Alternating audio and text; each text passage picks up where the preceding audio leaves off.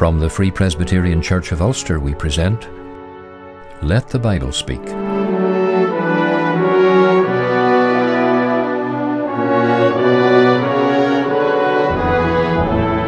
It's good to have you join us today as we spend time around the Word of God, preaching Christ in all His fullness to men and women in all their need.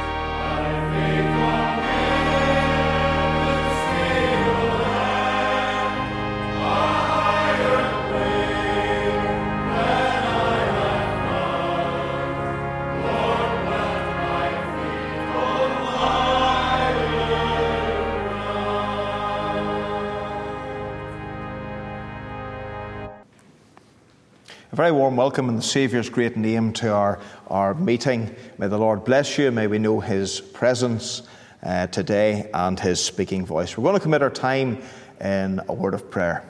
Let's seek the Lord. Our Heavenly Father, we do indeed thank you for that higher ground. We bless Thee, Lord, for redemption ground. We thank you, Lord, that there is a preparation by our Saviour. There's a work of redemption by our Lord Jesus Christ, prepared on Calvary. We thank you for the great victory that was won there. We thank you for the shedding of the precious blood. And we thank you, Lord, through that great transaction, sinners can be made children of God. Lord, we bless Thee for the immense privilege which it is to be called a child of God.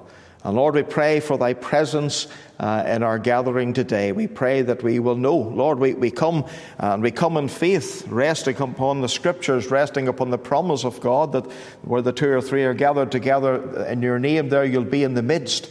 But Lord, we seek an experience of Thee. We seek to hear the voice of God. Lord, leave us not in silence, but have a word for our hearts. Bless every heart today. We come to Thee in all our several needs, coming from different situations, different scenarios within our life. Lord, we pray that You will feed us. We thank You for the Saviour who looked out upon the crowd as sheep having no shepherd and then proceeded to feed them to the full. And we pray that You will do that today. We pray that we will know be fed on the finest of the wheat. Lord, I pray for the Reverend Wagner. Pray You'll bless him richly, Lord, that he will know liberty and great power, that you'll give him the very words to speak. And Lord, that we will be taught of the Holy Ghost, that your truth will be written upon our heart indelibly, and it will have its sanctifying effect. So continue with us now and bless us as we worship thee in Jesus' precious name. Amen. We'll turn in the Holy Scriptures to the book of Genesis and the chapter 26, and we'll read from verse 17 down to and including verse 25. So Genesis chapter 26 and verse 17. And Isaac departed thence and pitched his tent in the valley of Gerar and dwelt there. And Isaac digged again the wells of water which they had digged in the days of Abraham his father, for the Philistines had stopped them after the death of Abraham. And he called their names after the names by which his father had called them. And Isaac's servants digged in the valley, and found there a well of springing water. And the herdmen of Gerar did strive with Isaac's herdmen, saying, the water is ours. And he called the name of the well Esek, because they strove with him. And they digged another well, and strove for that also, and he called the name of it Sitnah. And he removed from thence, and digged another well, and for that they strove not. And he called the name of it Rehoboth. And he said, for now the Lord hath made room for us, and we shall be fruitful in the land. And he went up from thence to Beersheba. And the Lord appeared unto him the same night, and said, I am the God of Abraham thy father. Fear not, for I am with thee, and will bless thee, and multiply thy seed for my servant Abraham's sake. And he builded an altar there, and called upon the name of the Lord, and pitched his tent there. And there Isaac's servants digged a well. Amen. This is the word of the Lord, and we're confident that the Lord will bless the public reading of his word. Let's turn in our hymn books now to the hymn 458, He Giveth More Grace.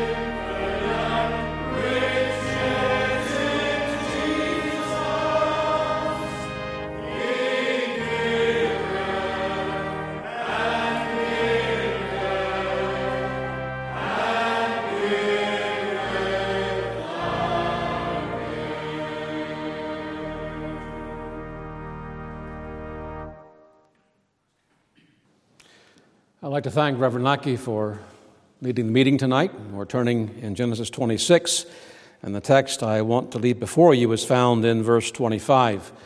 And he builded an altar there, and called upon the name of the Lord, and pitched his tent there, and there Isaac's servants digged a well. From that text, I want to speak to you on three foundation stones upon which to build a life of faith. If we look at that verse, remembering that all Scripture is given by inspiration of God and profitable for doctrine, reproof, correction, and instruction in righteousness, we'll see there's more to it than just the literal altar being built and well being dug and the tent that he pitched. It's what those things actually typify that point very clearly to what that life of faith is really all about. It transcends the literal things going on, and it gets down to what it's going to be like for you and I to live a life of faith. We know that we can't please God apart from faith. We know that faith is the victory that overcomes the world. We need more and more and more to learn to live and to walk by faith and not by sight. But we have to lay these foundation stones, take good care of them if we're going to do that. The outstanding feature of Isaac's life is that it has no outstanding feature. He lived out his 180 years in obscurity, at least in comparison to his father Abraham and his son Jacob. Isaac, you might say, is quietly sandwiched in between those two larger-than-life biblical characters, and very few details in comparison are given of his life's story.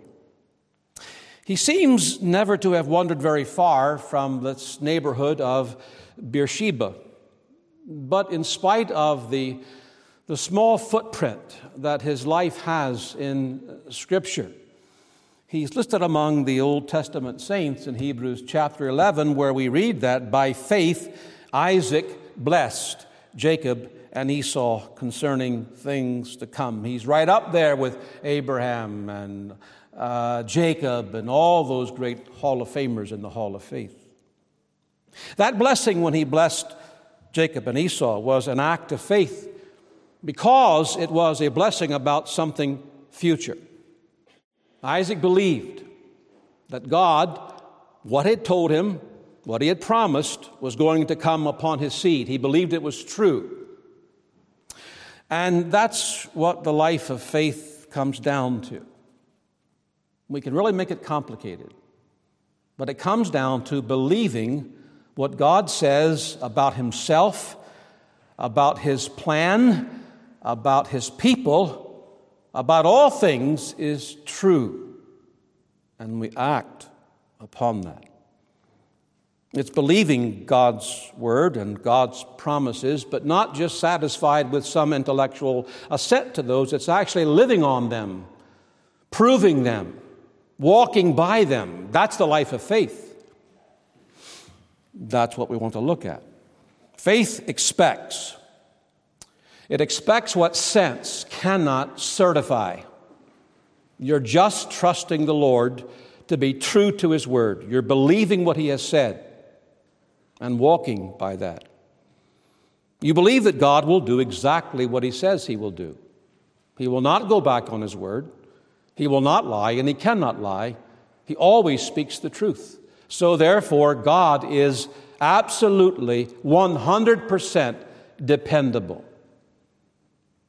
Now, when you embrace that truth with your heart, the more you live in light of the promises of God's word, then you're going to have a greater walk of faith. You won't find your life a roller coaster, ups and downs, because circumstances change all the time.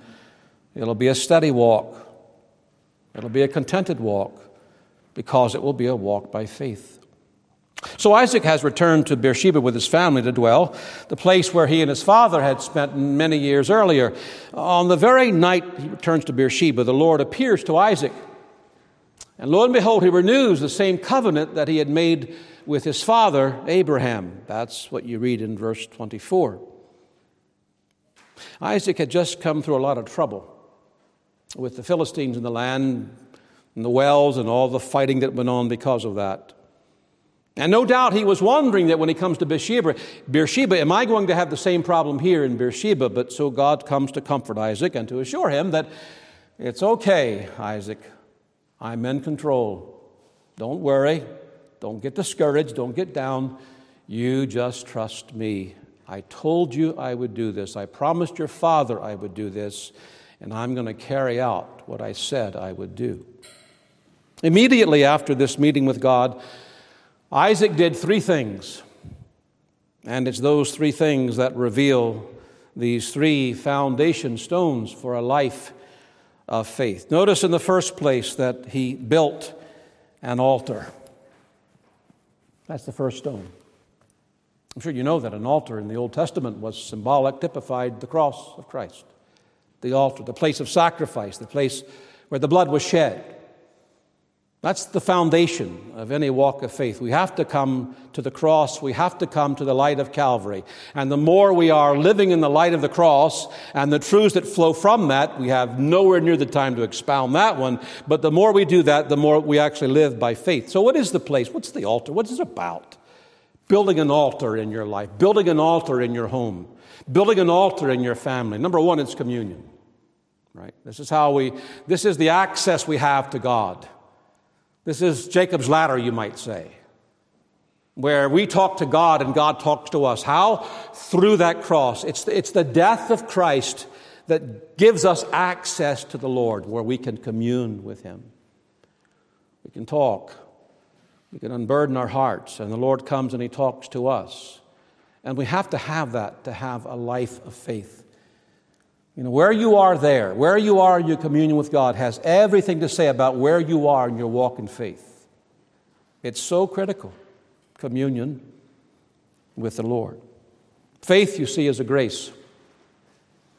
Like joy and love and peace and all those wonderful graces, and that grace needs to grow. Like every other grace, the grace of faith. And so it's going to be primarily, that as we get alone with God and commune with Him and go to His Word and He speaks to us, that faith begins to grow. And we draw nearer to God. And God draws nearer to us. It's like you can face anything when you're living near the Lord. Get from Him and your life falls apart. You're worried? You're fearful? Why? Well, you're not trusting. Why aren't you trusting? Why? Let's check up on the communion. Am I communing with the Lord? Am I in that place of prayer, just getting alone with God? Or am I rushing here and yon, and my day is filled with so many things, I have so little time just to draw near God? You want that reversed? Then start seeking the Lord, and you'll find your faith growing. The altar was also a place of cleansing. Right? Calvary is about cleansing, where sins are atoned for by the blood. Our sins, our sins, our sins, our sins, they are so, so very many.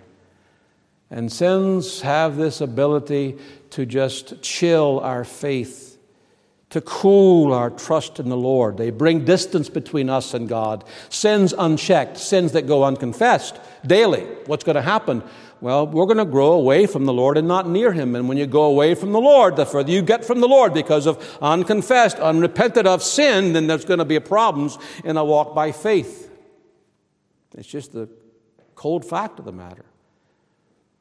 So if you want to live in light of the cross and grow faith, then daily, every day, throughout the day, Lord, forgive me.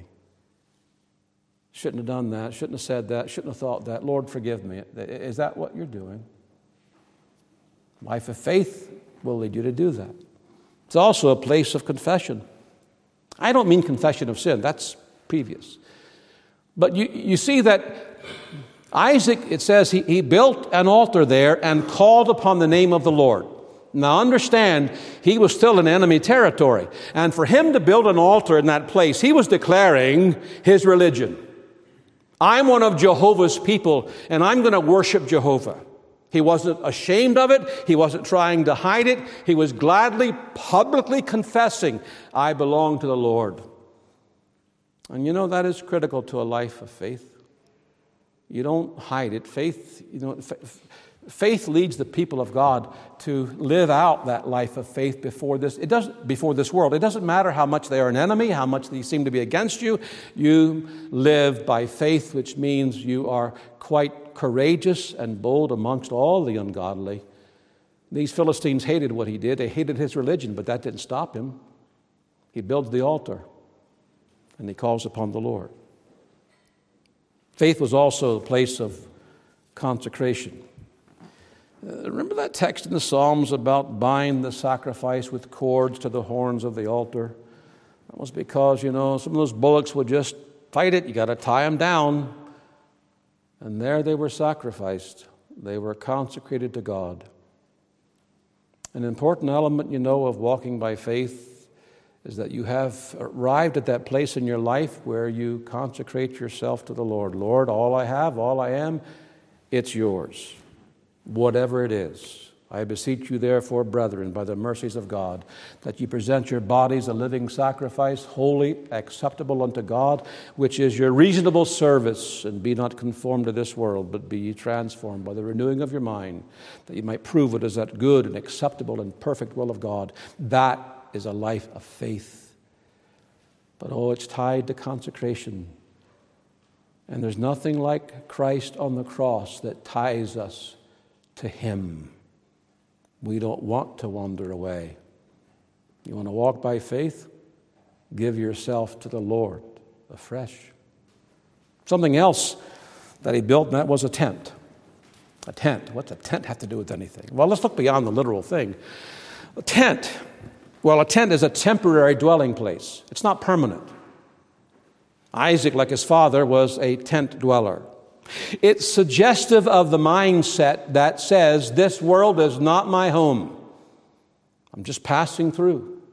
I'm not living as if everything around me is what I want in life. It's so important to me. No, what's more important is that I'm looking for another city. You see, when you live by faith, and the more you live by faith, the more you walk by faith, you see yourself as a pilgrim. You see yourself as a tent dweller. You are just a stranger in this world. You're a stranger. And the world looks upon you as strange. And that's a good thing. I'm glad when they look upon God's people. Those people are weird. That's okay. We are, by their standard. My, how that declares we're living by faith, we're walking by faith, because we know we're heading for another city whose builder and maker is God. Our hearts, our minds are set upon things above, not on things on the earth. We're taken up with glory and with Christ and with what really matters, what's really important in life. And it's not in the world. Are you living like a tent dweller? Are you living like a pilgrim? That's what it is to walk by faith. Paul says in Hebrews chapter 11 that those who confess that they're strangers and pilgrims declare plainly that they seek a country. They didn't hide the fact. I'm not looking for my happiness in this world. I'm not looking to get settled down as if, the big dream is a big house on a big hill and a lot of money and all the pleasures of life. It's not important. And you know what? A lot of Christians are living like that it's so important to them. And they're not walking by faith. They're not living by faith. They're living by sight. Focus is in the wrong place altogether. You want to walk by faith? Keep looking at yourself as a tent dweller. Those Old Testament believers, Paul indicates in Hebrews 11, they deserted the land. They deserted it. They turned their back on it. It's not my home. This is not my dwelling place. Have you done that? Paul says they had plenty of opportunities to return, and that was the big problem with the Hebrew Christians. They were being persecuted big time, and the temptation was, go back to Judaism, go back to the Old Testament worship system, go back and you won't have these problems. They had opportunities, but they didn't. You want to know why they didn't go back? Because they saw themselves as pilgrims, as tent dwellers. It is a foundation stone in our life as God's people. Is that how you look at yourself? I'm a stranger in this world, and the world is a stranger to me. I do not feel comfortable when I'm amidst the worldlings. I feel comfortable around God's people. I feel comfortable in a prayer meeting. I feel comfortable in a worship service, and I don't ever want to leave it. That's walking by faith, child of God. Is that how you're walking?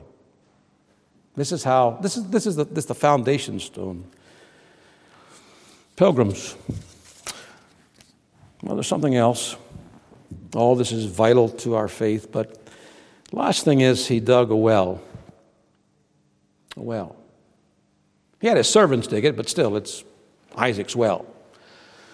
What would you take that to mean if you were sitting down there? Okay, I've got it. He's talking about this altar. I get that. That's the cross. And yeah, I see the tent. He's a tent dweller. He doesn't have a fixed dwelling, so he's a sojourner. And I get that about the walk of faith. But what about the well? The well is the place you have to have sustenance by. It's the water that you need. And it is, brothers and sisters, the well of grace. The well of grace. It is there, but you got to make use of the means of grace. You've got to go to that word. You've got to go to that place of prayer and quiet. You've got to go to the house of God and hear the word. That's how you get grace, and that's what sustains you in this walk. So, what do you do now? You build the altar or restore it, depending on what it is. You pitch that tent and you dig the well. That's a walk by faith. Let's bow our heads in prayer. Father in heaven, we thank Thee for the time in Thy word. Bless us, Lord, with grace and power. May we walk out of here, walking closer to our God, walking that simple childlike faith. In Christ's name, amen.